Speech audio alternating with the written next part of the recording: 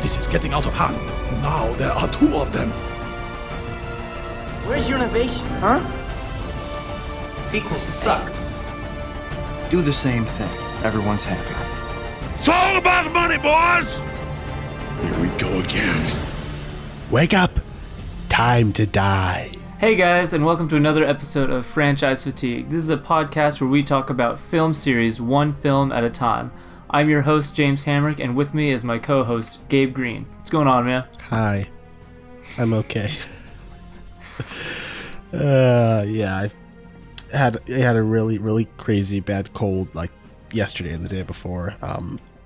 So I'm gonna try and do this, and I hope my voice holds out, and I hope I don't cough and sniffle too much, or if I do, I hope I can cut it out. These last two episodes have been plagued by a lot of... We had so many different technical difficulties going on with our final Maze Runner episode, and here we had a guest who we really were excited to have on with us, but unfortunately work-related things kept him from being able to, and now you're trying to have to speak through this mucus or whatever. Yeah, some kind of powers that be does not want us doing this, apparently. So, we finished the Maze Runner trilogy last week, and so now we are starting a new series with the sci-fi and cyberpunk classic Blade Runner. This is one of those films that is just legendary. It's kind of become, it's one of those things that is just untouchable in film culture. And also, I don't think I've ever actually gotten your thoughts on this one, James, which I'm very interested to hear, because I have somewhat mixed thoughts on this movie. So I'm very intrigued to hear what you think as well. Before we move into the main discussion, I want to ask you guys, if you enjoy the show, to please take a moment to go over to iTunes and leave us a review, and also subscribe. And also, if you want to follow us for the latest updates, as well as leaving feedback that we can read in the show, head over to Facebook and like us there at Franchise Fatigue Podcast. And before we start the main review, I asked on Facebook and Twitter what our listeners thought about this movie. So from Facebook, Silas said, "I love it. I think the pacing is a little too slow at times. However, the film is a visually stunning masterpiece." Chris Reyes from the Story to Screen podcast said, "Gorgeous effects and camera work. The most spaghetti noodle thin plot ever." MJ Smith from the Real Perspective podcast said, "Meh." I feel you, MJ. I wonder what he thinks. Philip said, "Still held up well last time I saw it. One of my favorite noir films." And James Harleman from Popcorn Theology said, "My number one film of all time. And 2049 is a perfect compliment to it." I agree with that latter part. So on Twitter, Mike at Jarek said, "Great, if flawed movie." So let's dive into some of the behind-the-scenes history of this film. So in 1968, sci-fi author Philip K. Dick published the novel Do Androids Dream of Electric Sheep? It was the story of a bounty hunter tasked with hunting down and exterminating rogue androids. Have you read this story? I got 2 chapters into it because I wanted to read it before I watched the movie, and I was totally lost after 2 chapters. I had no idea what was going on. I want to go and reread it. Because, I mean, if anything, it has what might be my favorite book title of all time. There's something about that. I think it's like the coolest title ever. But I'd be interested, especially after having seen the film so many times and seeing 2049 and where they eventually took the story, and I guess what we now consider to be the ideas of the film Blade Runner. It'd be interesting to see what the driving force and themes and everything were in the original work. Yeah. Although, supposedly, according to the screenwriter Hampton Fancher, Ridley Scott never actually read the book, so who knows how much they have in common. And, just to get a picture of the influence Philip K. Dick has had on the sci-fi film landscape, here are just a couple of the films based on his works. You have Blade Runner, Total Recall, Minority Report, The Adjustment Bureau, and then the shows The Man in High Castle and Electric Dreams. So very, very influential author. There have been 3 authorized sequels published. They were done by K.W. Jeter and seem to function as companions to both the original book as well as the film, and trying to work the film back into the mythology of the book. There had been multiple attempts to adapt the story into a film over the years. In the early 70s, producer Herb Jaffe wanted to turn it into a film. His son Robert wrote a script. Philip K. Dick hated it so much that when Robert flew out to discuss it with him, Dick later said that the first thing I said to him when he got off the plane was, "Shall I pick you up here at the airport, or shall I pick you up back at my apartment?" In 1979, Hampton Fancher wrote a script for producer Michael Dealey. Dealey then got Ridley Scott involved. Scott had just lost his older brother Frank, and he really wanted to start on a new film to keep busy. He had been working on Dune at the time, but the project wasn't moving fast enough, and he wanted to get into a film immediately. And that's really ironic, I think, because he left Dune to make Blade Runner, and then all these years later, the guy who made the sequel to Blade Runner is now making Dune. After Scott had been brought in, they got the rights to the name of the science fiction novel The Blade Runner by Alan E. Norris and put it on their film, which sounds similar to how the title of Die Hard got to be on the movie it's on. The writing process was very stressful. Scott is or at least was a very demanding and specific filmmaker, while also not being the greatest communicator at the time. This would have only been his 3rd film, which is just crazy to think about. You have The Duelists, Alien, then this. That's an amazing start. Yeah. And he was primarily a visual director, and according to the writers, he wasn't all that engaged in the story as much as the visuals and ideas. Eventually, Fancher kind of burned out and dropped off the project. Then David Peoples was brought in. He had been working with Ridley's brother Tony Scott at the time. So he came in and started rewriting on Fancher's script, and then Fancher came back on, and they both kind of worked at rewriting each other's scripts up until the production. Apparently, Dick hated early versions of Fancher's script, but he did supposedly come around to later revisions, and when he was sent kind of an early effects reel, which supposedly totally blew him away, just looking at the cityscape and all the things they were able to accomplish with the effects.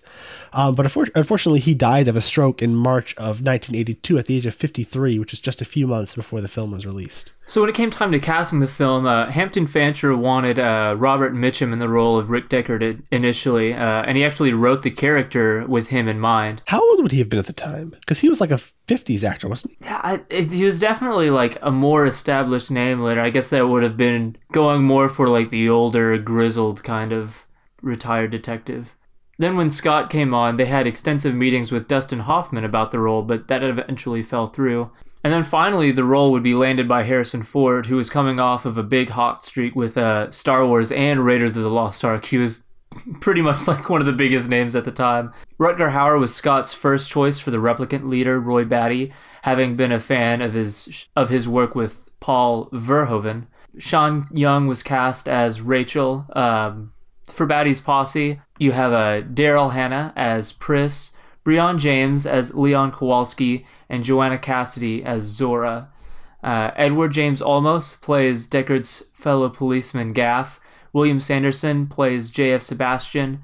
James Hong as Hannibal Chu. He's the guy who does the eyes. And finally, Joe Turkel plays Dr. Eldon Tyrell. So the film was shot in and around L.A. There supposedly were a lot of tensions on set. Harrison Ford and Ridley Scott kind of famously did not get along. Scott being a kind of a total visionary, he wasn't good at connecting with actors at the time. Kind of reminds me of Lucas. And Harrison Ford really wanted to be involved, in the story and characterization as the film progressed. And so there's a quote from Ford. He said, "Blade Runner is not one of my favorite films. I tangled with Ridley." In another interview, he said, I admire his work. We had a bad patch there, but I'm over it." And when Ridley Scott was asked, "Who's the biggest pain in the arse you ever had to work with?" he replied, "It's got to be Harrison. He'll forgive me now because now I get on with him. Now he's become charming. But he knows a lot, and that's the problem. When we worked together, it was my first film up, and I was the new kid on the block, but we made a good movie." It was a very miserable shoot for the cast and crew, mostly shot at night, often with artificial rain. And in addition to the heated relationship with Ford, Scott also had a tense relationship with the crew. So after Scott commented on an interview that he preferred working with British crews because when they were asked to do something, they simply said, "Yes, Governor." To which the crew responded by having t-shirts saying, "Yes, Governor, my ass," printed on them. And then Scott made a shirt that said, "Xenophobia sucks," and he wore a hat that said, "Gov." I also heard that Ford and Young didn't really have a lot of chemistry, and that kind of created some tension in some of their scenes on set, which will be relevant for a scene we'll talk about later. Yeah. Yeah, the film ended up going way over budget, and it just caused a lot of tensions with producers. It was a whole mess. So the film made extensive use of miniatures in creating their futuristic depiction of the Los Angeles cityscape. Supposedly the whole idea of Deckard being a replicant came from a shot where a red light that was supposed to be reflecting off Sean Young's eyes accidentally reflected off Harrison's. Both Fancher and Peoples say they never had him as a replicant, so this is very much from the mind of Scott. And to this day, Harrison Ford denies that he's a replicant. Scott says he is. I know Fancher is kind of non-committal on the question. Yeah, and it's kind of become infamous at this point. Like this last minute thing that Scott injected into the film has created this huge debate, so much so that apparently Villeneuve intentionally avoids just answering the question explicitly. He's fully aware of the discussion around it. And so, yeah, I remember there was an interview with Scott, I think, that took place in 2012 or maybe just a year later, asking about a Blade Runner sequel, if it was ever going to happen, and if Harrison Ford was going to return. And Scott just matter of factly said, well, he's a Nexus 7 and we don't really know how long they age, so I think they age like normal people, so he could. So, I mean, in his mind, that's exactly how it happened. So both Fancher and Peoples had written various versions of narration, kind of hearkening back to the hard-boiled classic noir films, but Scott wanted to shoot the film in a way that made narration unnecessary. However, following test screenings where the audience found the movie too confusing, can't imagine why, the studio took over the editing and rewrote the narration that literally explained what was happening in every scene in blunt, painful detail. Harrison Ford was famously very unhappy about this, so just some quotes from Ford on it. What I remember more than anything else when I see Blade Runner is not the 50 nights of shooting in the rain, but the voiceover. I was still obliged to work for these clowns that came in writing one bad voiceover after another. It was an effing nightmare. I thought that the film had worked without the narration, but now I was stuck recreating that narration, and I was obliged to do the voiceovers for people that did not represent the director's interest. I went kicking and screaming to the studio to record it.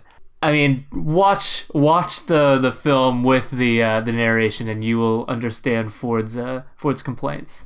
For the theatrical version's ending, which is different from, I think, what probably most people are used to now, they used unused helicopter footage from Stanley Kubrick's The Shining because the footage they shot in Utah was useless due to fog.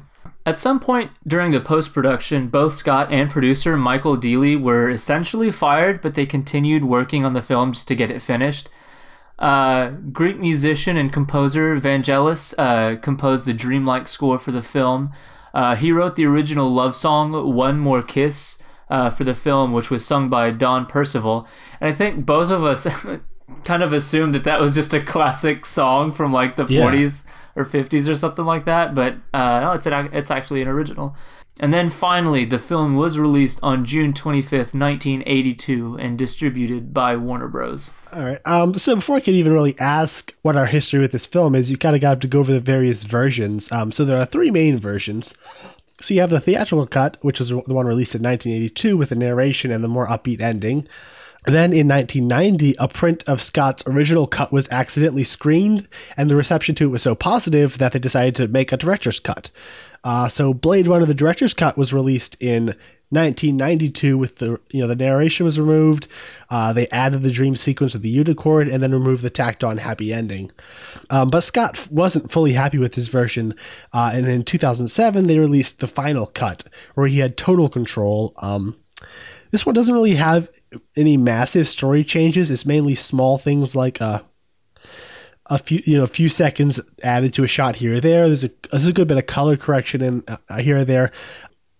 So moving into the main discussion, James, which of these versions have you seen, and what's your history with this film? I have only ever seen the final cut.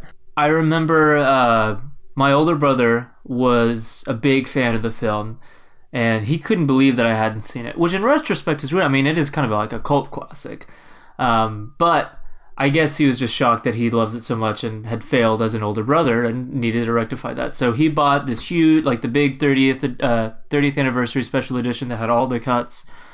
And he looked up, which cut we should watch. And most of what you'll find is people saying the final cut. So we watched that.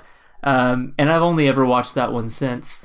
As for my initial reaction, I remember I was super into it, like with the opening credits, the pounding music and everything. I was like, okay, this is gonna be cool. We got the opening description, and then the cars flying and the visuals blow me away. And then I hear that synthesizer, and my first viewing, I hated the score Really? Completely. Yeah, for whatever reason. I just thought it was so cheesy. This higher toned kind of cheesy 80s synth is the way I would have put it back then in my, stupid youth, which is, I don't know, like 5 years ago now. Although, it's probably thanks to this film that we did get a lot of really bad 80s synth scores. Probably. But I just made this synonymous with those. And just, that threw me off at first, and then there was just so much weirdness, and there's so many accents and weird performances and everything. Like, keeping up with information was really difficult for me the first time. Hearing all of the information was really difficult. Everything at J.S. Sebastian's place was just odd, and like the entire final sequence is, for some reason, he strips down to his underwear and hunts him like a wolf. It was such an odd experience. It ended, and I think that I said I really liked it, but in my head I was like, what did I just watch? I had absolutely no idea how to process any of it. And if I was being honest, I really, to try to give an answer that summed up my feelings would have been impossible. Then I watched it again, and I enjoyed it a good bit more. I think I had seen it a couple times pretty quickly after that, watching it with other people. And then before 2049 came out, we had a big day where we watched the original, and then the 3 shorts, and then 2049. And that viewing was probably when like my actual love for the film was cemented, just because of like looking up things and clearing up stuff that I just kind of missed in the film, and looking at other reactions. So since then, that would have been 2017. Like I said, I really learned to like it a lot on the second viewing, but I didn't come to appreciate the film the way I do now until just before 2049 released. So I didn't get to see this film until shortly before 2049 came out. They had a re-release of the final cut in theaters, so I got to see this in theaters, which was a really cool experience. So yeah, I didn't get to see this till about 2 years ago, and then I didn't watch it again until I was preparing for this episode. Coming out of this the first time, this was one of those films that I respected more than actually liked. You can't help but just be blown away by that opening sequence of, going over the city with Vangelis' really amazing score. There's a tone to this movie that is just mesmerizing, and the visual effects are, astonishing to this day. They still hold up. And there are moments here and there that are just mesmerizing. I think like the scene in the Tyrell's where Tyrell is murdered, or the entire stalking scene in the end with the Tears in the Rain speech. Like, there are just like moments that are absolutely mesmerizing. But on a whole, I was completely disconnected from the story. I was often just kind of confused with the way information is parsed out. And on the second viewing, a couple elements made more sense. Having seen 2049 a couple times, and you just kind of applying some of the information I learned there back on this, it was a little smoother. But I still am very disconnected from the characters and the story. Like, any kind of emotion that he's really going for with the characters of Deckard and Rachel is just, I could not care less about. And I think a lot of the ideas aren't all that well explored. Not to just be constantly comparing it to 2049. We'll have plenty of time to discuss that next week. But I just feel that there's a really bizarre kind of obtuseness to the way Scott tells this story that was just unnecessary and just makes it needlessly difficult to get involved in, and in some ways, just I think the way the human stories are told, just completely unengaging in a way that was just unnecessary. That I think just makes the film, despite how absolutely impressive it is on a technical level and just the way it's influenced cinema since then, it just makes it kind of irritating at times. Yeah, and here's the thing, like, to me, I dislike the idea that after a movie is celebrated for a certain amount of years, it becomes untouchable. While I'm at a place that I really, really love the film, I also understand that position, and I'm not even prepared to say that, like, I'm right in saying it's amazing, or that someone else would be right in saying it's needlessly confusing. I'm usually much more willing to just to say that there's objective things about filmmaking, but here I think it really, because it's about these bigger ideas and about these characters and everything, it's going to get a very subjective response, and for some reason over the years I've just really come to a place where most everything, there's still some problems that I have with it, still some things that keep me from just calling it a bona fide flawless masterpiece the way some people do, but I'm sure we'll talk about that as we go on. Yeah, I think that this is a film where subjectivity and personal preference has a lot of leeway, I think. Especially just kind of in choices of how the story is told. But just to start off with some things I think both of us will absolutely love. Just the cinematography in this film is absolutely unreal. It's shot, I think it's like a straight up kind of noir film. It's like, especially that opening scene with the interrogation, where it's just all these, the light coming in through the blinds, and the cigarette smoke is everywhere, and it just has that really grungy, highly stylized feel of the classic noirs, and it's just ingrained into the bones of this film. Every shot is just beautiful and filled with so much just attitude sounds too glib, I guess. Character. Yeah, I love that opening Voight-Kampff scene. So, like, the actor who's doing it is fantastic. Like, he himself, the guy who's taking is it Kowalski or the guy who's administering it? The guy who's administering it.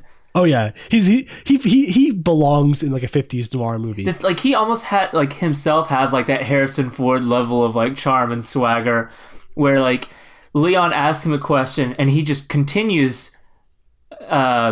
his own question, and then just kind of sits back and smiles and is like, and as for your inquiry, it's just something like, he's just so, he'll switch from being like this really cold in charge, and then just kind of like calming, like, oh, we're all cool here. I really, really like his very small performance. But yeah, the tone that's established so quickly in this film with that scene, and just the scene of flying over the cityscape and just the fire shooting up, like, that's become such an iconic image. And I mean, just the miniatures themselves make it almost impossible to not make everything look amazing, but the way the camera moves around these like angular, like Tyrell Corp just looks incredible with like this pyramidal kind of shape and stuff, and the police station. Yeah, all of this, like, the architecture of the world feels so established. It doesn't just feel like, oh, a series of like cool, this would be a cool idea and this would be a cool idea. It feels lived in, like, this is what this society now looks like. Yeah, it feels like it took that lived-in future aesthetic that Lucas kind of brought onto the map with the first start with Star Wars, with A New Hope, and then it ran like, oh, this is a lived-in future if we're at like the bottom rung and everyone is poor and the world is dead and you are hopeless. Like that is that kind of lived-in world. And I think the cinematography does a lot in establishing that. We're constantly shooting like from the bottom up, like we're down in the the dark rain-swept streets and there's trash everywhere. We're constantly just like looking up and you can just barely see the sky through all the buildings and wires and the advertisements and the blimps. It's just he makes you feel like you are trapped in this just grimy underbelly with everyone else for the entire film. Yeah, something that I thought was really cool is when we're on the streets and we're looking up, like you said, we barely ever just get a clean view of the sky because the blimps are flying around. This is just such an iconic aesthetic, but one that earns that level. It's so extreme yet beautifully consistent throughout the entire film. There's never a moment where you doubt it, which is insane just for how out there it is. Yeah, and then even from, all of these shots where we're down looking up, there's a lot of amazing aerial shots where we're in the cars flying over the city, and the way that they shoot these miniatures just blows my mind. I feel like this has to have been some of like what Jackson looked to when he shot all of his extensive shooting with miniatures for Lord of the Rings.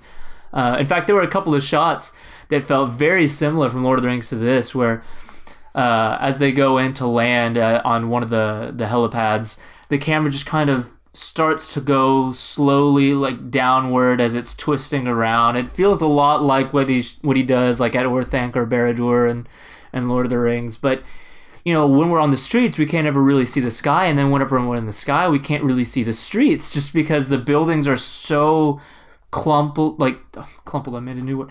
The buildings are just so compact together, and like I said, they widen out from the top that you're just looking at a series of buildings without really ever seeing where it leads, and so it creates this level of disconnect.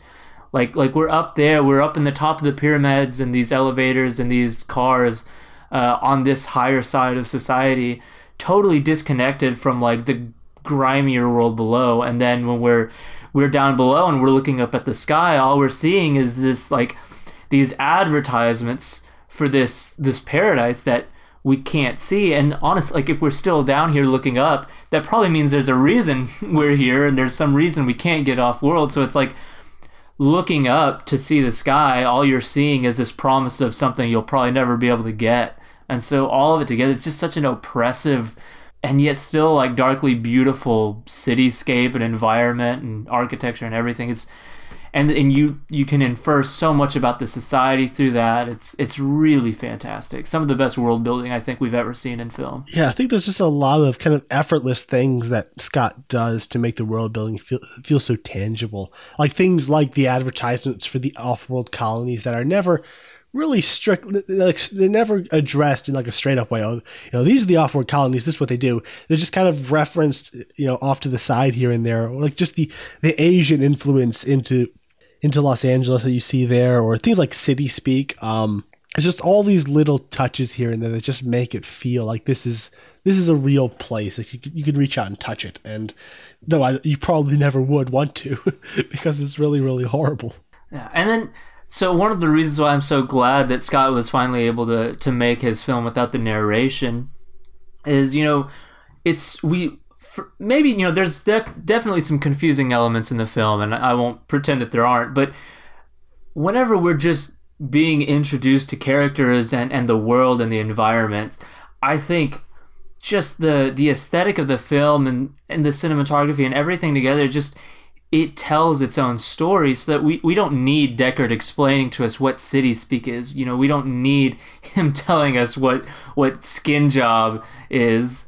We don't need all of this explained to us. It's just, like you said, it's effortless in the way it just conveys this information to us. We know this is clearly being used as a slur. We can tell just by the people who are populating this and this amalgamation of what clearly sounded like these different kind of languages being fused together. Nothing really sounds perfectly natural. Nothing really flows perfectly together.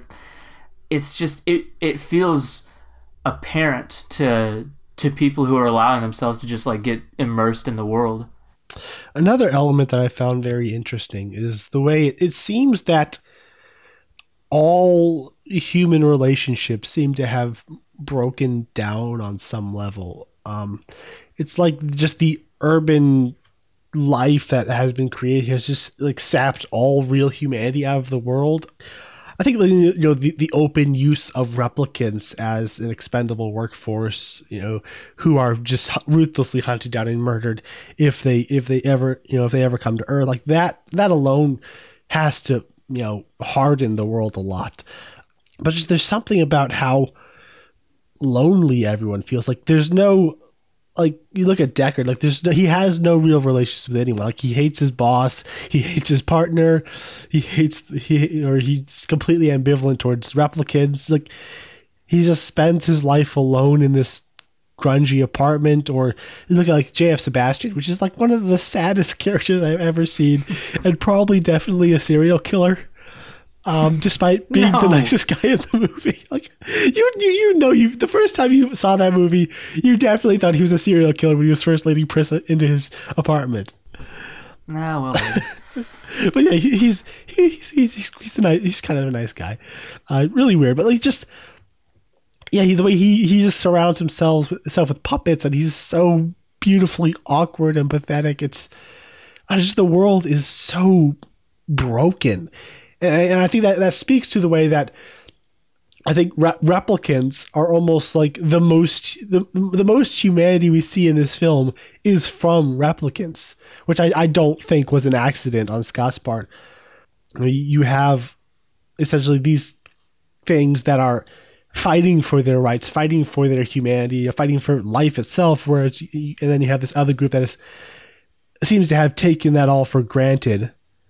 And in doing so has lost any sense of humanity. Yeah, that was one of the things that really kept me from enjoying it the first time, and that's because I think I made no real effort to try to understand the intention behind all of this. To me, it just felt like, everybody is weird, and we're just moving from like, this is this person's scene. This is the scene with the guy who makes eyes gets his lines. This is the scene where Tyrell gets his lines. This is the scene where Sebastian gets his.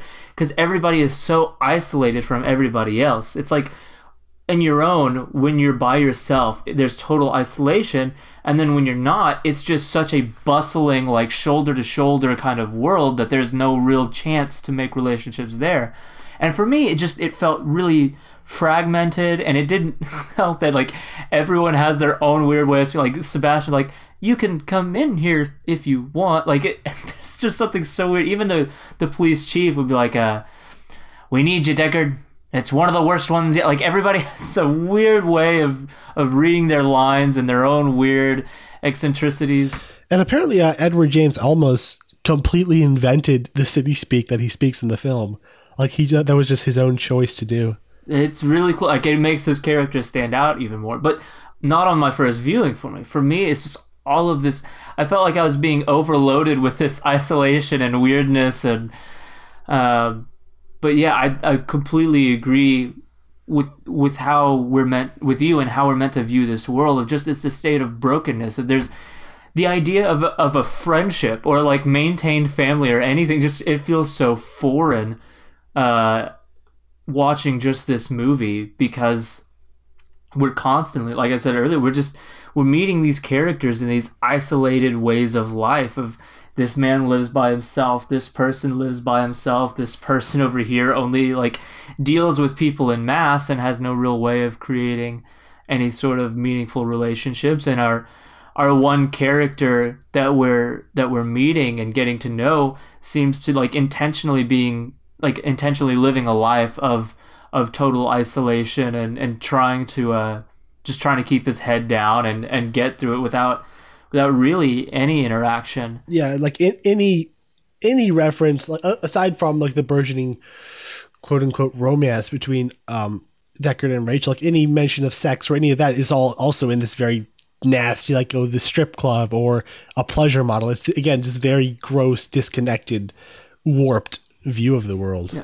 And this is an area where like I think I enjoy this film even more retroactively, having seen 2049, especially just the way Villeneuve portrays things like that in that future of 2049, and thinking about this with that mindset. I think it's not an example of where I'm having to retroactively fix the film, but I think it's pointing out things that were already present here. Just the way, I mean, the idea that this person, Pris, her existence is defined as a pleasure model, yet they clearly allow things like emotion. Because the humans want to have that interaction. Exactly, like that they need that kind of response. It can't just be the object itself. And so then whenever you're piecing all of this information together, just looking at how dark I don't think there's ever a scene in daylight in this film. It's nighttime from start to finish. I don't even know what daylight looks like in this future.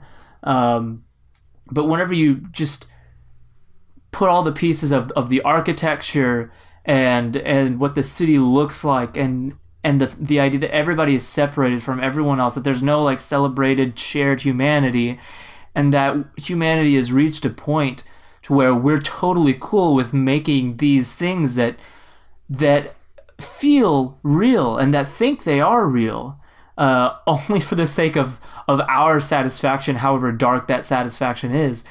All of that together completely paints the perfect picture of what Scott wants us to think about this future.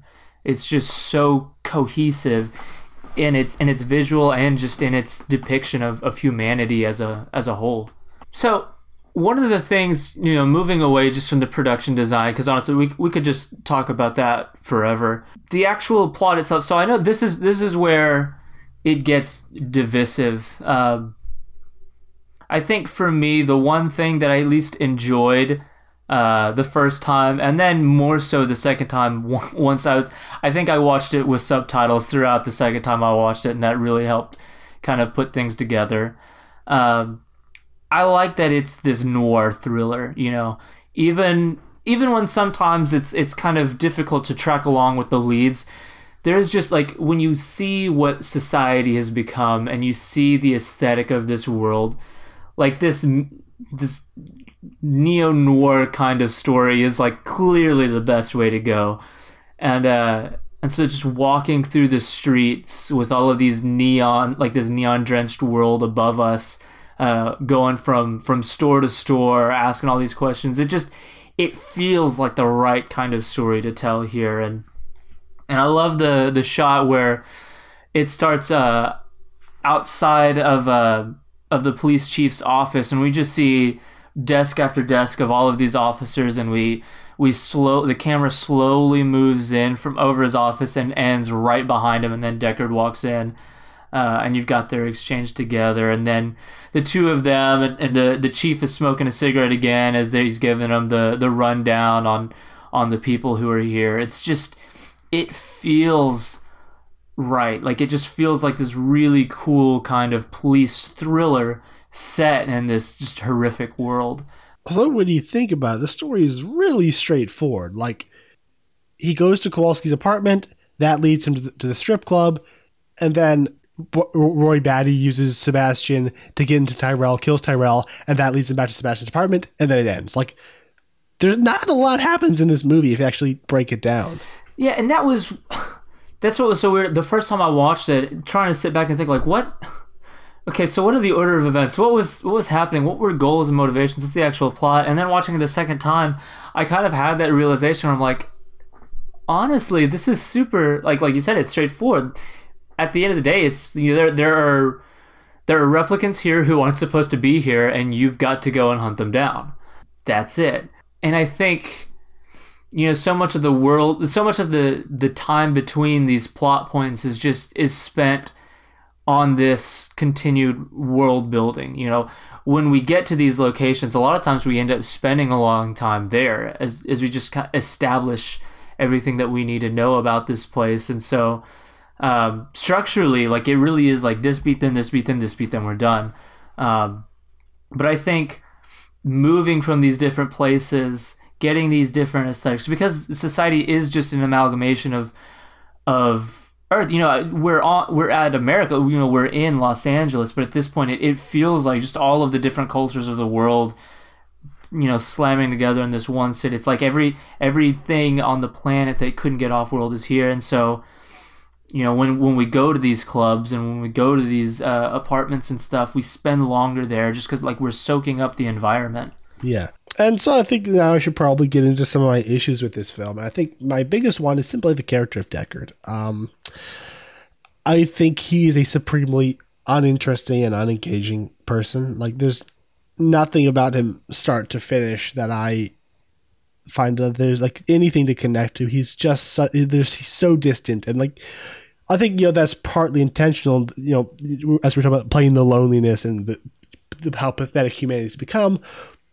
But again, pointing to 2049, I think that film is able to do the same thing, but also do it with humanity, to where we feel the pain of that kind of life. I don't sense any real pain in him. I don't understand what he thinks about this world. I don't know what he thinks about being a Blade Runner.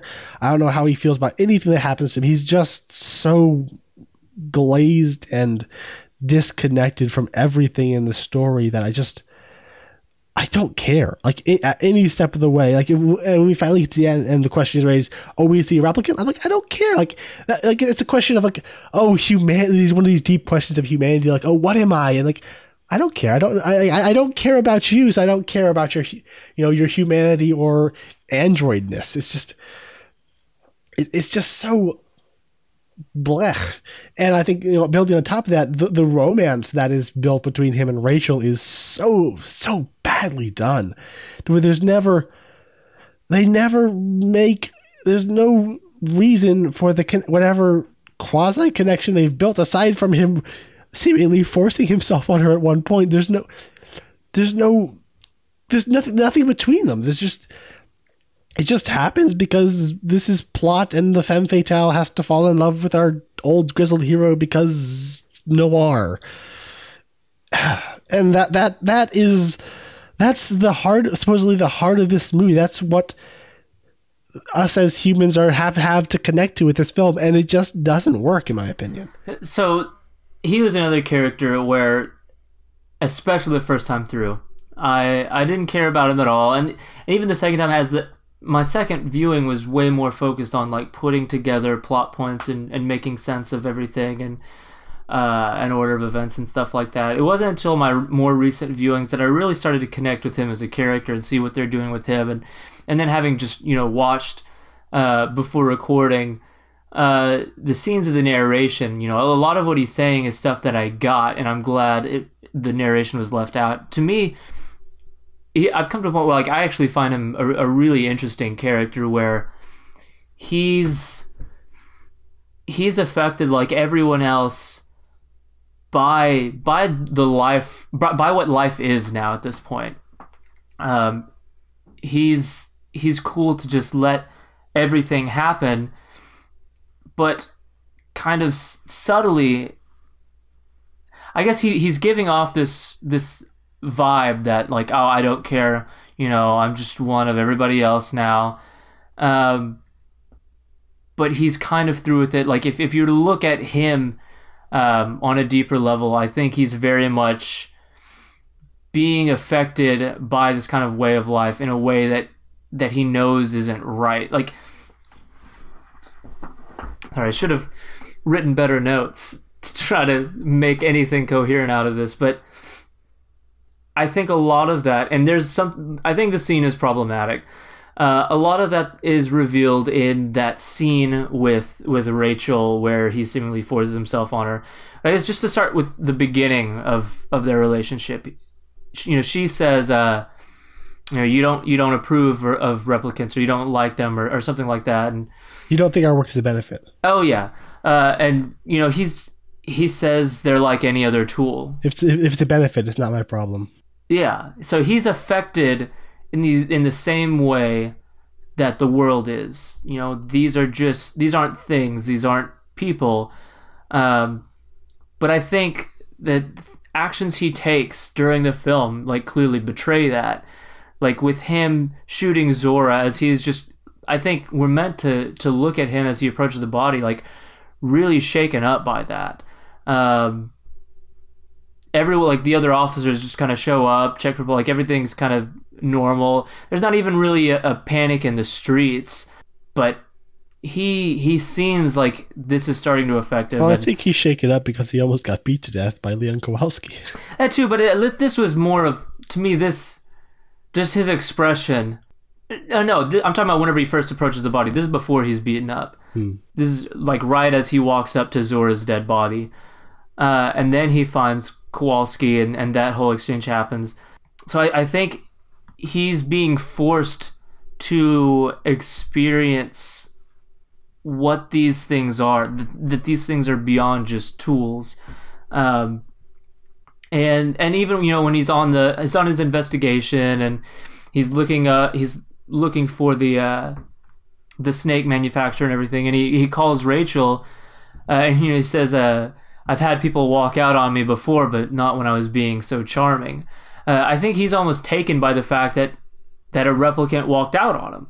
That, you know, these things have been designed from the beginning to comply with what we pay for. And here is someone who we find out later is a different model, a Nexus 7. I mean, but he's the Blade Runner. His job is to find the non-compliant version. He knows how non-compliant they can be. But I think that this is... Well, yes, but I think that's part of why he is the way he is. I think that's why him being okay with this society, like, I'm just one of everybody else, like, I don't know how much of a problem the people of this world see the state of the world as being. You know, I'm sure they hate that they're stuck here and not off-world, but I don't know if their problems with the state of society are moral ones. And I think that that's how he's trying to present himself. And again, like the overt narration has, like, you know, he says, I was an ex-cop, an ex-Blade Runner, an ex-killer. You know, I had enough killing in my life, but I was, I forget what he says. It's something bad. Like, the whole dialogue is bad, but he's pretty much saying, you know, I left it because I was done with that. One of the reasons why I really disliked that was a narration is because despite that there's a cut of him saying it at that moment, I don't think that he would even acknowledge that to himself. I don't think that he would let on to anyone, even himself, that he has any problem with retiring these replicants. And that's also why I dislike the narration, because, you know, it says ex-killer. I don't think that he would even... I think deep down he considers himself an ex-killer, but I don't think he'd voice that to himself or anyone else. You know, that's why we use the term retiring to distance ourselves from the crime that we probably know deep down that we're committing. Yeah, but I you know, watched this movie 2 times, watching very closely, and if I hadn't seen that, then, you know, the narrated version, I would never have known that was the reason for his retiring. It's just not so non-present in the film. See, that's, you know, I hadn't watched the narration until only just now, and that's kind of what my take for the last couple of viewings has been, is you know, because you have to figure out, like, why is he so averse to joining? And I think initially we were given so little about the character that we really don't have enough of a lead to go on. But as, you know, after his confrontation with Leon, and after just his expression in shock, you know, after he shoots Zora and everything, I think we're kind of meant to gather that this is why he left, that this isn't something he's comfortable with doing. And the thing is, with Rachel, the difference between her non-compliance and everyone else's is, you know, looking up, one of the things that I think we were both confused about is, you know, if Nexus or if replicants are illegal on Earth and it's known that Rachel is a replicant, like, how is that explained? And I don't know if the movie really does explain it. It seems to me that, you know, if you're not little people, you're big people. Tyrell is big people. He keeps her on a leash and gets to be above the law, and that's kind of how I take that to be. And so, but I still, to me, understand it as she is on a leash. And so for him to see this person that he's, you know, with everyone else, you don't have that time to really get to know them. His job is just to hunt these people down. But here is someone who's just able to be here and is given a level of emotions that he probably hasn't seen from a lot of the replicants he's hunted down.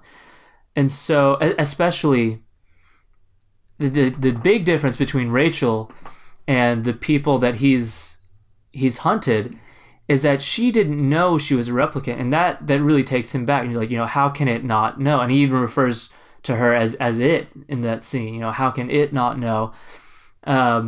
And then she confronts him, convinced that these are her own memories.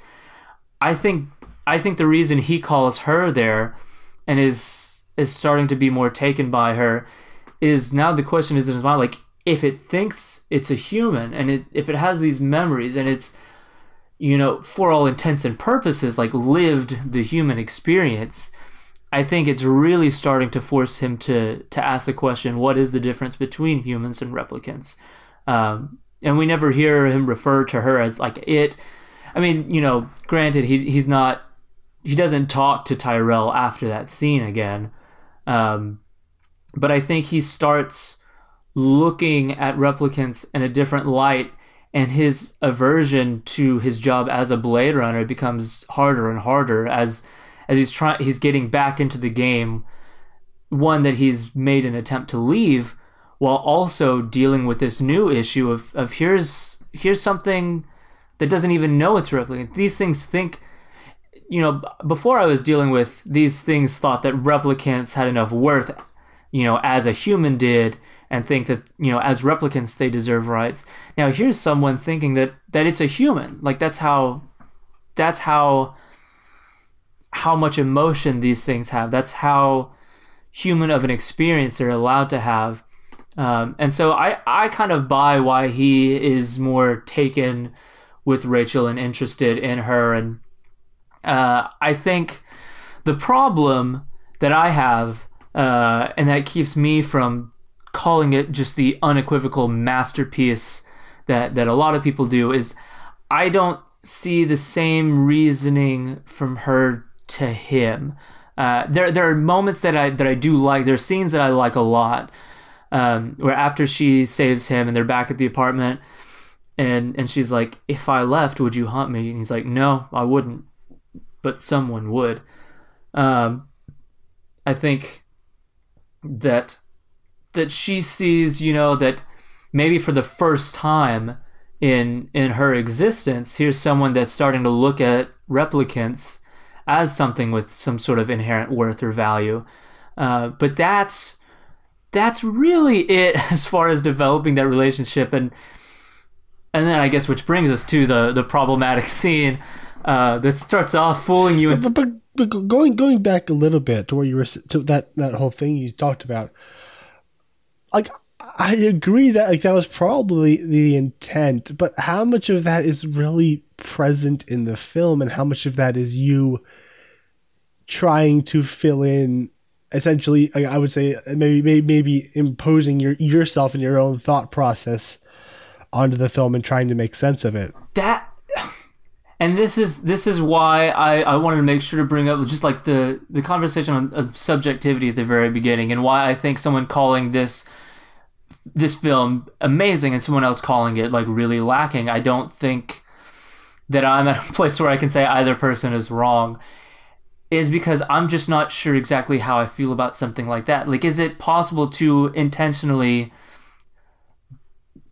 leave out this level of stuff and allow you to impose what you're doing? Like, I love films that leave it up to the audience to kind of infer things that need to be inferred. I think this is taking that and really running with it. And to me, it's almost up to the individual to decide how much that bothers them and how much it doesn't. Because to me, I'm at a place where I watch the film through that filter and through that lens, and what I think they're saying about Deckard and what I think they're wanting to say about Deckard. And when I watch it with that in mind, for myself, I feel as if I'm getting an entirely, as far as Deckard is concerned, a satisfactory story, start to finish. I feel like I saw who he was at the beginning, who he was at the end, trying to discern where that is what the film is doing and where I was, you know, plugging holes or whatever. I'm not, you know, I don't know exactly where that happens, but just for me, I feel if it was the problem, I think would be if I couldn't find something that worked with everything, you know, like with this idea in mind, it really makes sense of this part. But then again, at this end, I really don't know if that's what they're saying because it doesn't line up with his actions here. To me, like, I guess my interpretation of what they're doing with Deckard gives me a satisfactory start point and end point for his character that I'm not 100% convinced that like this is what they were going for with this character. But I feel like it holds up enough that even if it wasn't, maybe what they were going for was just, I don't know, this enough humanity there that allows the viewers to kind of fill in the holes and make him into the character they want him to be. But I don't know, and again, it gets super subjective, and there are other films that probably do the same thing that I rail against because I dislike it. But for some reason here, I really feel like I'm able to appreciate him as a character and get a full, well-rounded performance and arc from beginning to end with him. You know, by the end, when he's lying covered in rain, looking at the body of Roy, in that moment, I'm like, wow, this character has been through something. This isn't the same character who we saw at the beginning, and it emotionally tracks for me for whatever reason. Well, you're wrong. All right.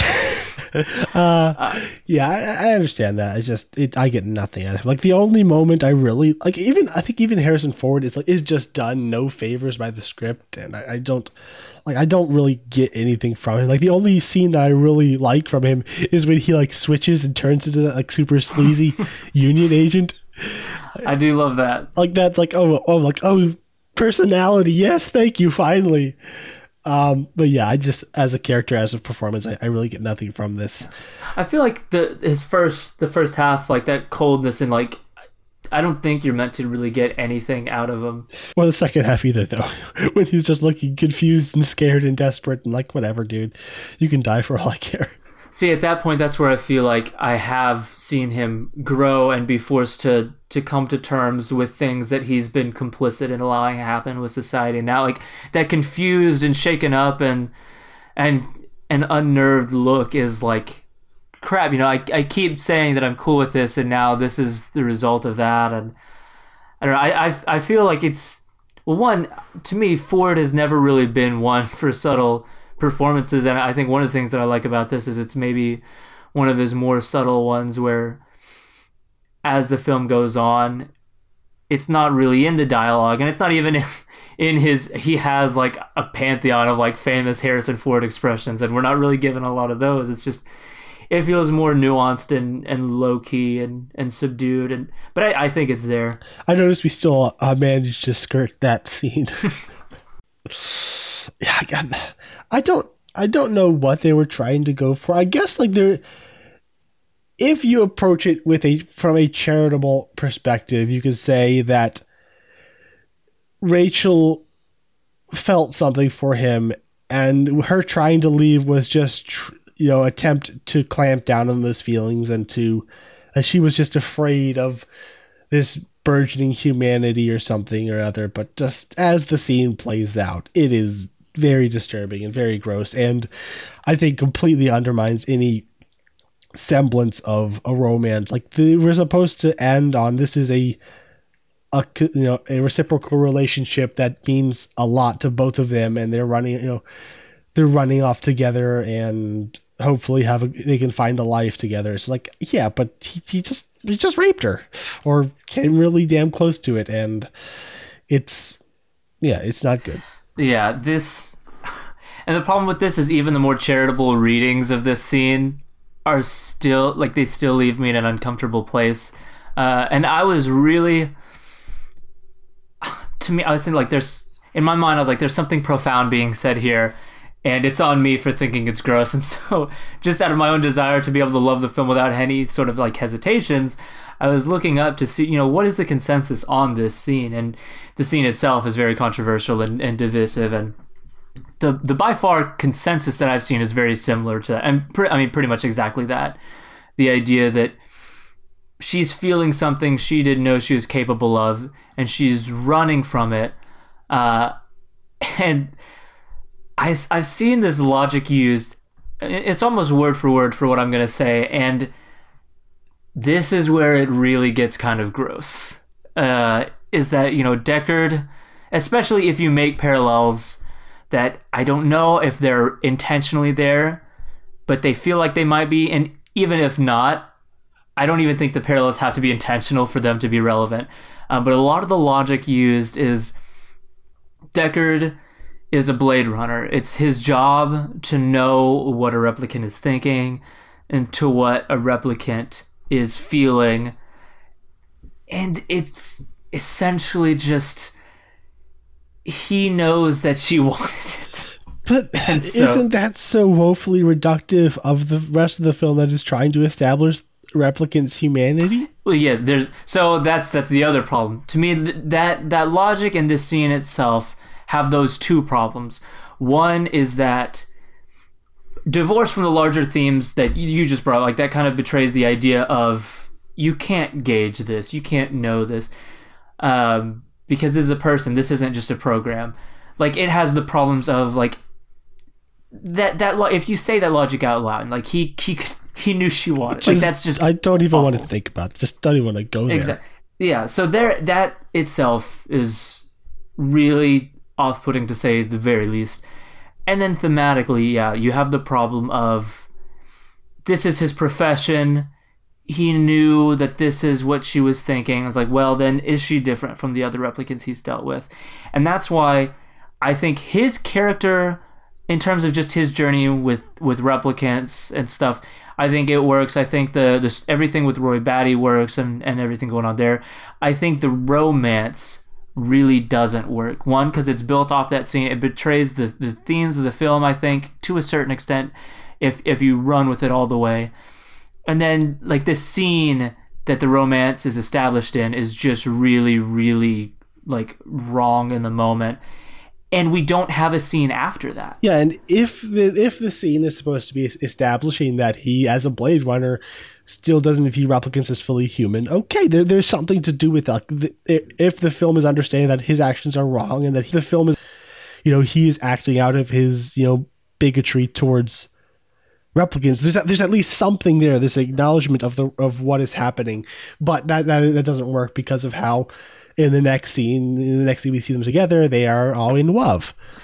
So yeah, so one of the ways that I saw it initially, and I think there might still be some of this, it's just one of the things that it felt like to me was because of the first half of this movie, he's felt so closed off. And we already talked about, like, there's no such thing as relationships anymore. Friends and family, we don't see any sort of interaction like that.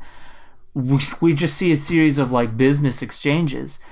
And to me, what it felt like was him feeling feelings for the first time, maybe in a long time or ever, for someone. And, like, just that base urge, I guess, or whatever. Like, just, this is, not only is he seeing her experience them, but maybe this is the first time they've come up in a long time. And for once, he feels human again. And he has this desire for something outside of, I don't think we're, like, ever meant to think that, he's been involved in, like, pleasure robots or whatever, but it feels like for the first time he has a desire for something that he doesn't look at as just an object, and he pursues that in a very, like, primal way or whatever, just feeling that base humanity. But again, like, if that's what they're going for, I think the film has to, like, rightfully punish him for that. And it's there's no sensuality that it's portrayed violently. Like, he's terrifying and brutal, and there's like a implicit threat of violence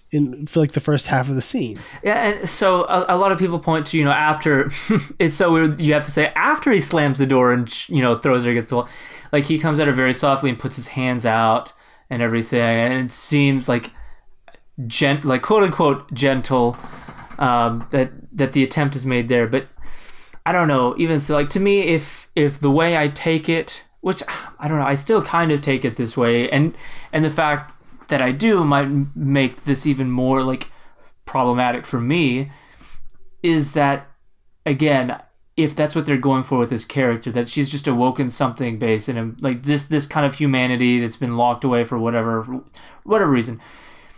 The fact that the result of that display is a meaningful relationship is really, like, it doesn't work at all for these two characters. Yeah. And I'm already disinclined to make excuses for this film anyway. So I don't. It's just, like I said, my problems are almost completely contained within their relationship. And again, like, the next scene, I think that they share together after that is at the very end. when he comes into the apartment and he pulls a blanket down, he sees there and he's like, "Do you love me? I love you. Do you trust me? I trust." Like, where that's an area where like it being up to the viewer to connect the dots or fill in the blank does not work at all for me, because this relationship is started with this really weird scene that I don't like at all, and the relationship is completely absent for the rest of the film. And then we come back to the end, and there's just this full level of love and trust that we're meant to believe is there, and it just doesn't work at all for me. And to top it off, I don't think Sean Young was a very good actress in this movie.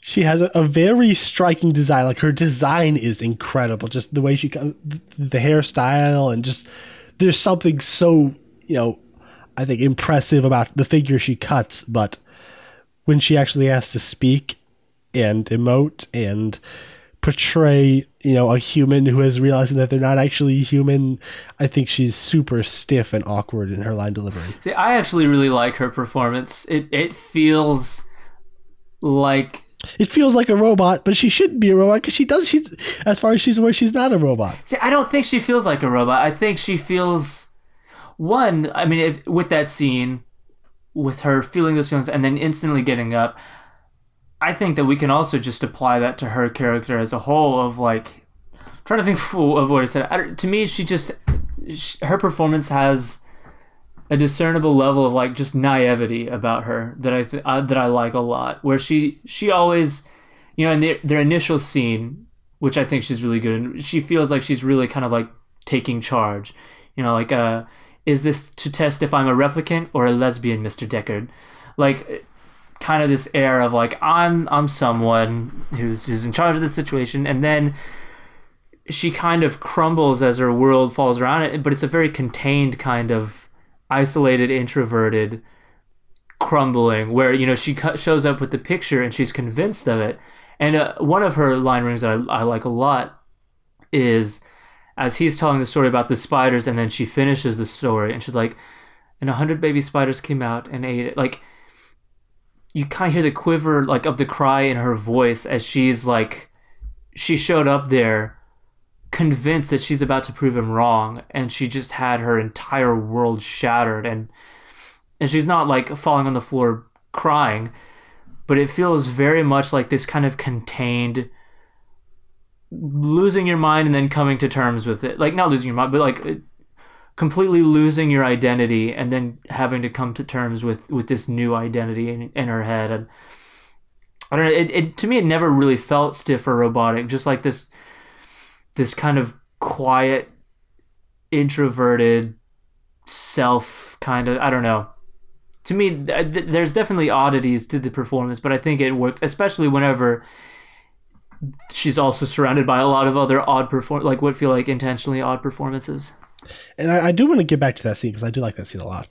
But I think another issue I have is that we never got a sense of who she was, and what did she think about life? What does she care about in life? What how did she feel? What did life mean to her before realizing that it was all a lie, to make the revelation that it was all a lie actually impactful? And that's a problem of spending like 4 scenes with her. Yeah. Okay, but let's move into that. I think you a little while back in the conversation, you were talking a lot about memory, and I think that is a very fascinating case that the film makes. I think the film makes is that memory might just be the key to humanity. For example, when Tyrell comes in with the slogan "More human than human," and Rachel is the prime test subject, where she is a replicant who is given artificial human memories for the sake of being able to replicate humanity. I'm not sure what exactly the product purpose as a product is there. Maybe it's just pure God complex. I think that's what it is, based on his interaction with Roy. Yeah, that's quite possible as well. But yeah, so he's trying to create humans essentially. And the key to that with her is memory. And then, going later on, when she comes to him after realizing that she failed the Voight Comp test to try and prove her humanity, is she comes with memory. And what does he do? He turns that around by the simple fact that I know what that memory is, therefore you are not human. Like, he destroys her humanity through memory. And then going to the end scene, the final scene with, Roy Batty and after, stalking and trying to kill Deckard, he finally chooses to save his life. And what does he say at the end? I've seen things, and he talks about memory. All those memories will be lost like tears in the rain. Like, it's as if he's making a final case of his own humanity to Deckard, and the case he's trying to make is again through memory, not through implanted memories, but these are real. These are my memories. These are the things I have seen. As a soldier, as a replicant slave, these are the things I have seen. These are the experiences I have had that make me a unique individual that will now be lost. And it's almost as if I think he chooses to save Deckard in a way because Deckard will probably be the only thing, the only piece of him that will live on. All his family has been killed, and now he can give Deckard this whatever humanity he has, and now Deckard's gonna have to carry that forward. I feel like in that scene, it's almost as if he's trying to live on through Deckard by convincing Deckard of his own humanity. Just that one last grasp for immortality that humans have, through legacy, that we try to create through legacy. It feels like the movie throughout is making the claim that memory is the key to what we are as humans. Yeah, and if you ask that, like, well, why memory? It's because that's what shapes us. There's a single memory, and then there's just a history of memories and that's a human experience, and I think that's why they're looked at, and we've got the comparisons to tools. These are just objects. It's because that's not non-existent. I'm not just obviously they're not cognitive, but just memories and experience don't shape them. If you have an object designed to do one thing, it does one thing, and it's not going to change based on any sort of experience. But that's the argument that seems to be being made with these replicants, is that we're designed for these purposes, and yet I've seen these things. Pris is different from me. Zora is different from me. Rachel is different from all of them. Rachel just killed one of them. Like, they're different, and they've been defined by their own experiences, formed by these memories. And like you said, those were implants at first, but now these are their memories. And so now, the conclusion that all of these different replicants we've come across to are different now, have variations, because they've actually formed their own unique memories that have shaped them into different people. And so I thought that that's just a cool idea in the film itself.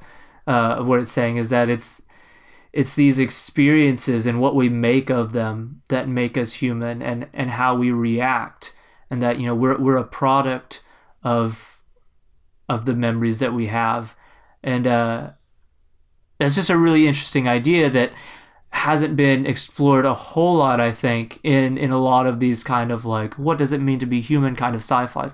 I'll be Blade Runner may have been probably one of the first ones, but I still think it explores it in an interesting way that a lot outside of 2049 haven't really. So bringing up Roy, he was a character. He was another thing that, again, on the first viewing did not really work well for me. It was so weird. He'll do things where, like, he'll make this exaggerated, like, sad face, and then he'll turn it into a smile, like, quickly after that, and he does so many. His line is weird, where she's like, "I think, therefore I am." He's like, "Very good, Pris. Now show him why." Like, he's so odd, and Rutger Hauer is having so much fun. He's making, and he's the only one, but he is owning this movie. Like, he's very public about this. This is his favorite film that he's been in. He loves this movie, and you can see that in his performance. It's on like now watching it after that first viewing. It's fantastic. I love pretty much every decision he makes with the character, and I love his introduction, where we just see his hand cramping up, and like on rewatches, what that means. I think you can kind of get it when his first line is time, not enough time, but watching the finale where his hand does that again, and it recreates that shot of him looking down at his hand as it coils back and having to stab it to live long, like he's fighting off his death. On rewatches, that kind of kicks off this ticking clock, and it gives his whole side of the film a sense of urgency.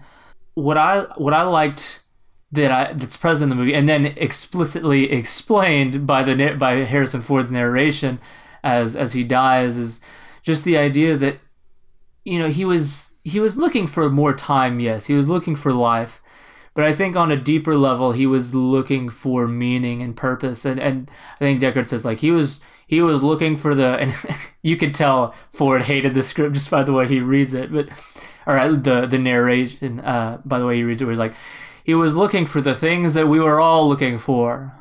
What's my point, or what's my purpose? Where did I come from? Where am I going?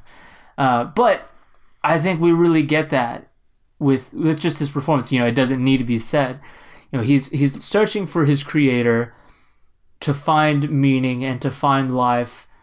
In this most recent watch, I made a parallel with him that I had made before, or at least similarities I noticed with him and with David from Scott's other films, Prometheus and Alien Covenant, of where David has the luxury of knowing his creator, and he knows what he's created for, but he wants to be something more. And so there's a little bit of not direct parallels, because I think David has already feels like he knows what he was made for, but feels like it's not enough, and then takes it on himself to make his own things. But Roy is just seeking that initial, what am I here? What makes me unique? And I love his line where he's like, nothing that the god of bioengineering couldn't forgive. This is who this is to him. And that whole scene, that confrontation between he and Tyrell, is just so great. The set itself is phenomenal. His huge, four-cornered bed with the huge draping bed sheets and stuff. And that scene's also, why I think the whole point of Rachel, and presumably maybe this next line of replicants he was working on, it would become less of a business venture and more of a result of this God complex that he has, because he's not concerned at all with the crimes Roy's committed. He's kind of impressed by it. He's impressed by what he's been able to do. And another line that I think is fantastic is the light that burns twice as bright burns half as long, and you've burned so very brightly. And he refers to the prodigal son. This is his legacy. This is proof of what he's created. He might as well be a god, because these things are living for themselves. And so just seeing him with his god complex confront Roy, who is seeking these answers, it's just such a fascinating scene to me. Yeah. I think the guy who plays Tyrell, I think is quite good. Very sleazy and pompous and self-satisfied.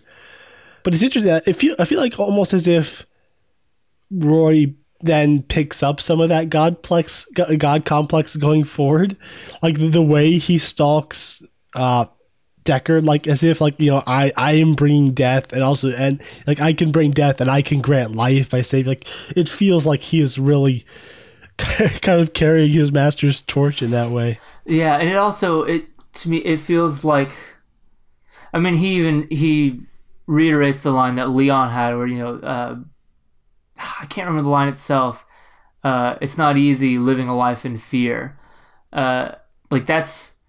I don't think it was pre-planned. I don't think he got there with any intention of saving Deckard or anything, but in maybe a different way, trying to make this argument again to Deckard of a case for his own existence and his own self-worth, is by forcing Deckard to live the life in this microcosm, this short exchange, but make one that's representative of Roy's larger life, of being hunted. You know, in that moment, Roy is the Blade Runner. Roy is the guy sent in to kill this person, and Deckard has to live running from this thing that seems to have one purpose and views you for one thing. Like, this is the enemy. This is the thing that I have to go kill.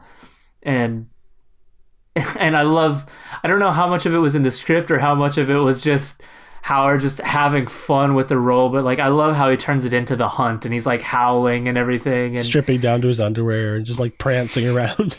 That's another like moments that I just thought were so weird and off-putting at first are moments that I love now, like whenever he just bashes his head through the wall, or whenever Deckard bashes him with that metal rod and he's just like, that's the spirit. He's just like trying to get a rise out of him. It's like, you better get it up. It's his all of his lines are so fun. He says them so gleefully, but really tense final scene. That was irrational of you, not to mention unsportsmanlike. Also, on top of all this, he's a total psychopath. He really, really likes hurting people. Like, he even killed J.F. Sebastian, the nicest dude in this movie, who only helped them. That's not right. You don't just kill Sebastian. Yeah, I know. I really, not to just make the discussion too lengthy, but that's another performance that I liked a lot that I did not like at all in the first viewing. But Sebastian? Yeah, just in retrospect, just him as this sad, little like disheveled person who's got no real friends or family is at the point of, he's like the nice version of Tyrell, where he's making these people, but it's where Tyrell is doing it to feed this kind of god complex. He's doing it just because he wants friends, because nobody likes him and he can't make it off world. It's just such a sad character. It takes no effort trying to understand how he could be manipulated into taking them to see Tyrell, because they say you're our best and only friend.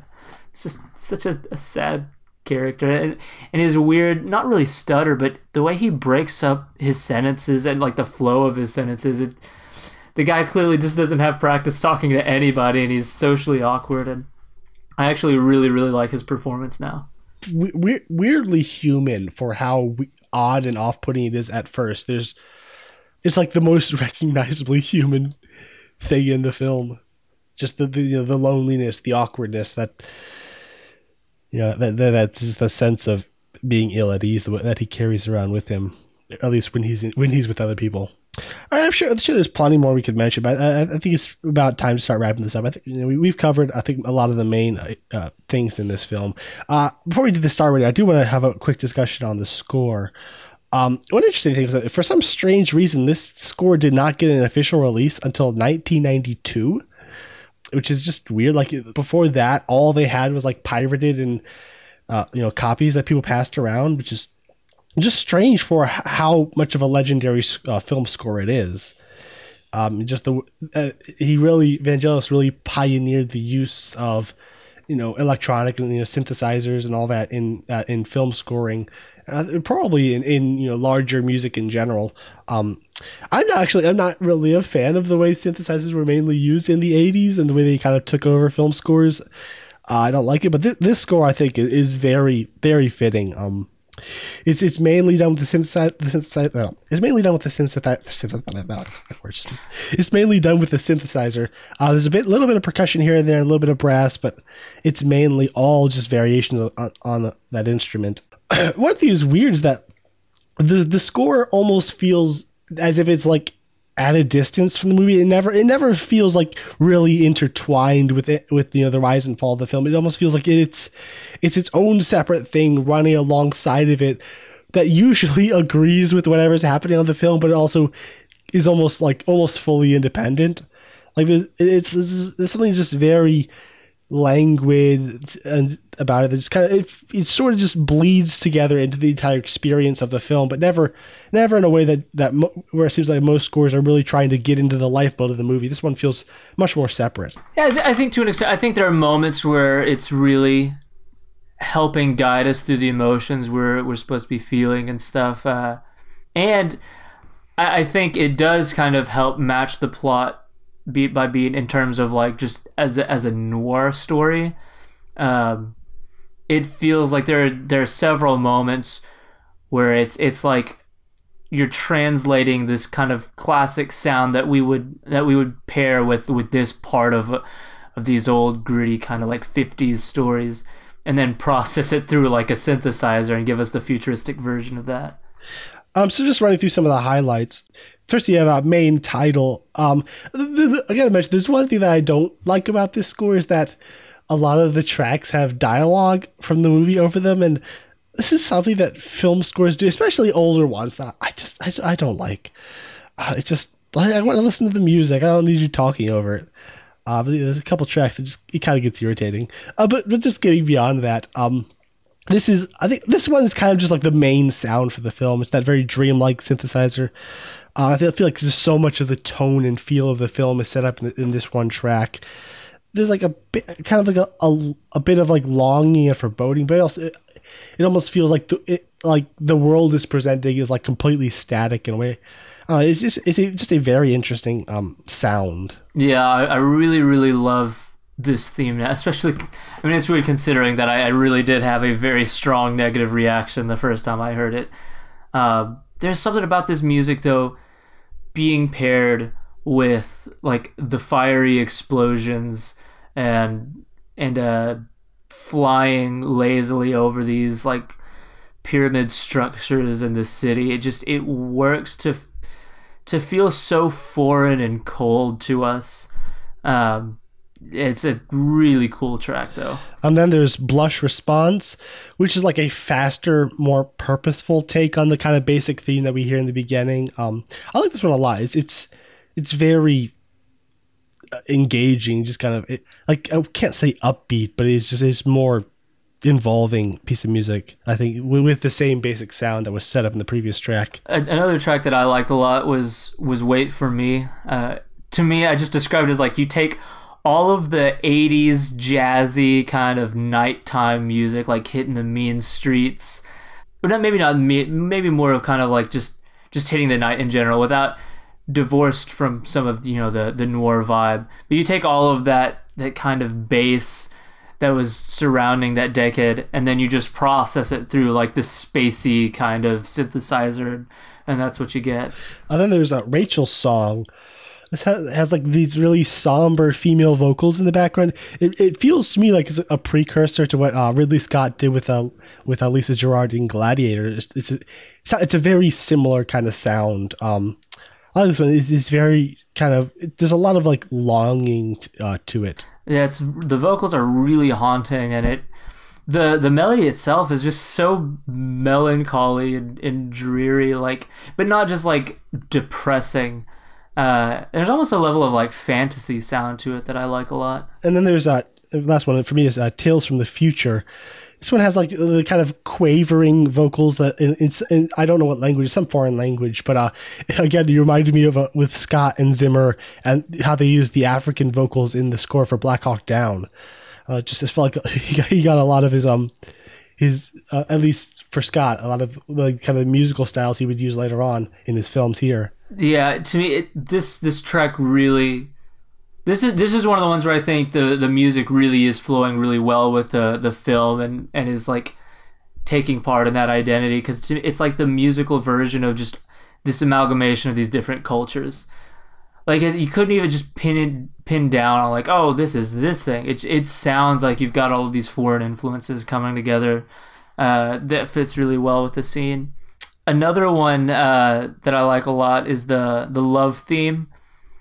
It's like a straight saxophone. Every 70s and 80s romance theme. Oh yeah, mixed with that deep bass. That's one where I definitely thought this was super cheesy, and I might even say, yeah, it's kind of cheesy sounding, but I really, really love it. It's that sound has just been parodied so much. Oh yeah, but the one that I love even more than that, though, and the track is great, is Blade Runner Blues. This is the track that plays when he shoots Zora, and you just got that slow motion like scene of her falling through the glass in the snow. This is the one where it's like the kind of like the hitting the mean streets kind of jazzy noir vibe, and you take a saxophone and you're like, what would a saxophone sound like if if it sounded like a synthesizer, like how would that work? And that's all it is. It's like hitting all the notes in the style and vibe of a saxophone, but with a synthesizer. And in the slow motion shot of like him with the gun and her falling down, it's such a great scene. And then lastly, which is my favorite track, is Tears in the Rain.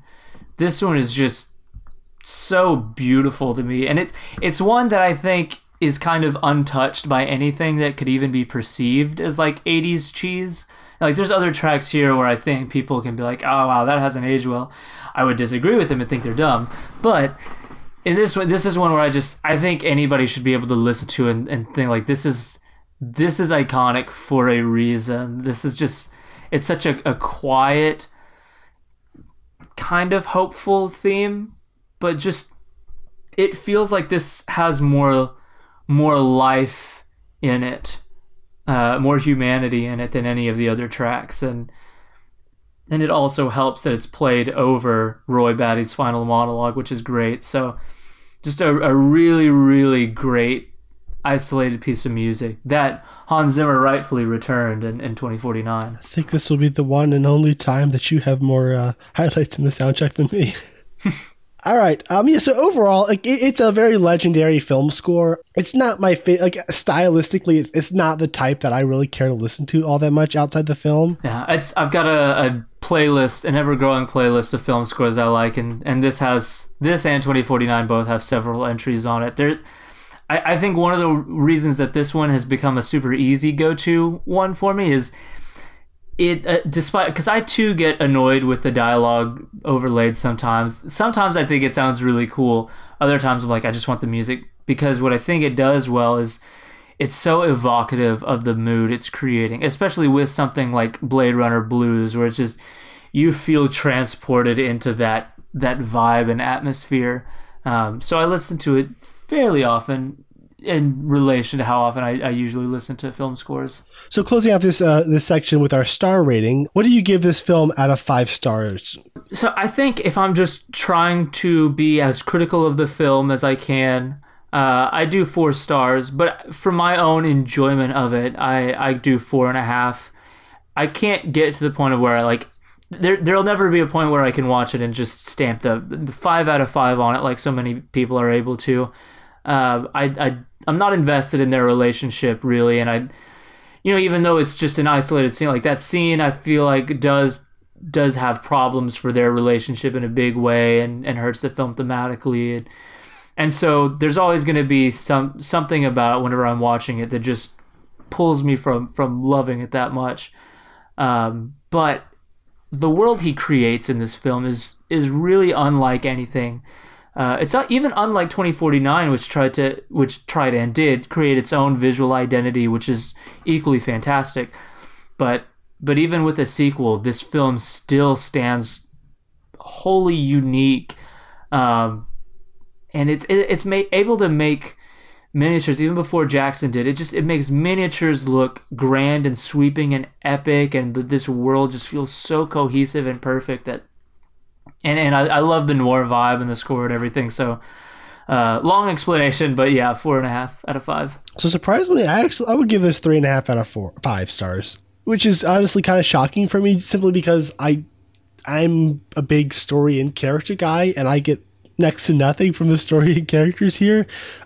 Basically the entirety of my ranking is simply for the visuals, for what Ridley Scott was able to achieve in just creating this world that was so unique and so influential to film, and just the isolated moments of brilliance that I see that sprinkled throughout. That it's one of those movies that like often going back, you watch classic, like I don't know why this became a classic. Like, watching a film like this, you're like, yes, I know exactly why this film is as famous and important as it is, despite not loving it at all.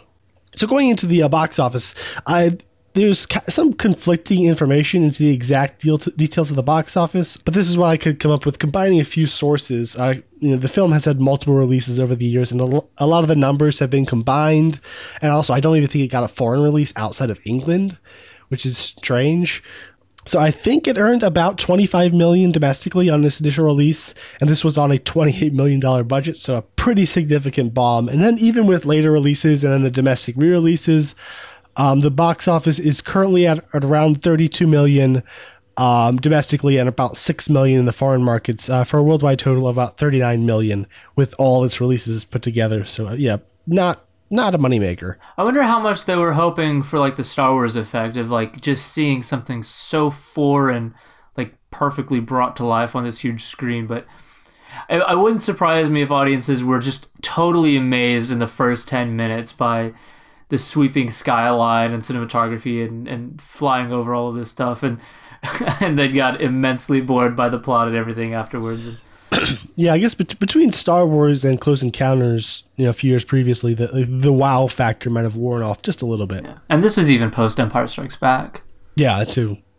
And it's always really difficult to get any kind of full picture of a film's initial critical reception when it's from this long ago, especially when it's since become legendary. The few original reviews that I read, were very enthusiastic in praising the visuals and the world building, but a lot of them also criticized the story and the character development. Like even the positive, like really positive reviews, they do mention that the characters and story are not that great. So currently on Rotten Tomatoes, it holds a 90% and it holds an 89 on Metacritic, so very well loved. Like from what I can see, the current critical consensus seems to be similar to movies like 2001: A Space Odyssey, where everyone acknowledges its importance, but not everyone like really likes it. And the thing, like even to this day, a lot of the same criticisms that were thrown at the film upon its initial release are still thrown at it. Sure, I think there like current criticisms of the movie are tempered with respect, with a level of respect towards the movie and its importance, but still like. You read through, like quite often when you read old reviews, like, yeah, I don't know, what were they thinking? But even to this day, a lot of the current complaints and past complaints still kind of line up. As far as awards, it was nominated at the Oscars for Best Art Direction and Best Visual Effects, but it lost to Gandhi and E.T. respectively. Vangelis got a Golden Globe nomination for Best Original Score, but lost to E.T. and John Williams. So as far as the legacy goes, it's kind of hard to even quantify. In high school, I had to write a paper on the legacy Tolkien left, and ultimately the idea was just it's impossible to measure. He kind of defined fantasy as we know it, and maybe not to quite that large of an effect, but pretty similar is what Blade Runner has done for sci-fi, especially this brand of sci-fi.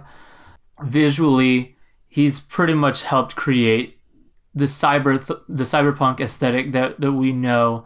There are games like Mass Effect and a Cyberpunk that's going to be coming out soon.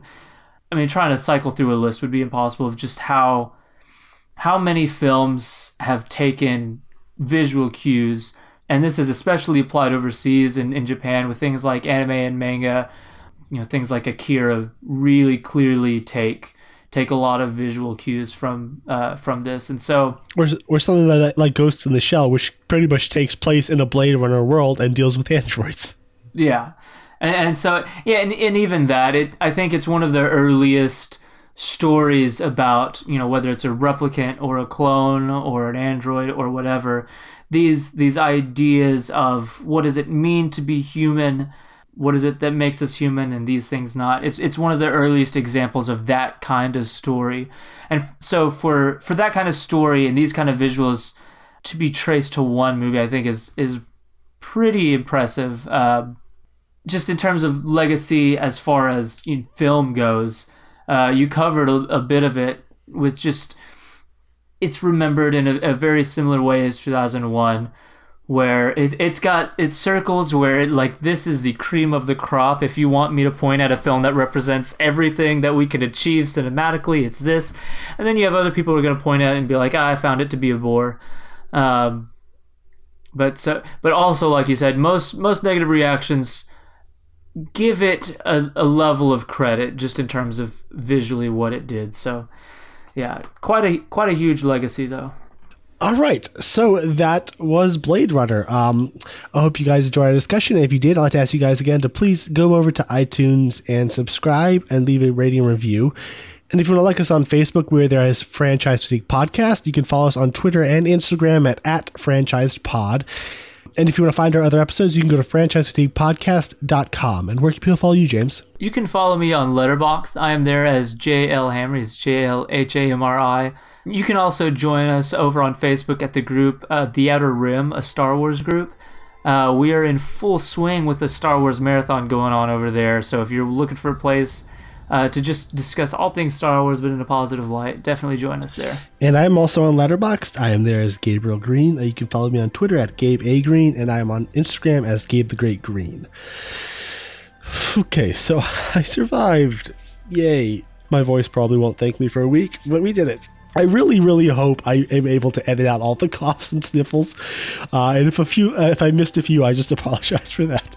So next week, we will be back with the unlikely, and possibly ill-advised sequel, Blade Runner 2049, which is a film that I like a whole lot more.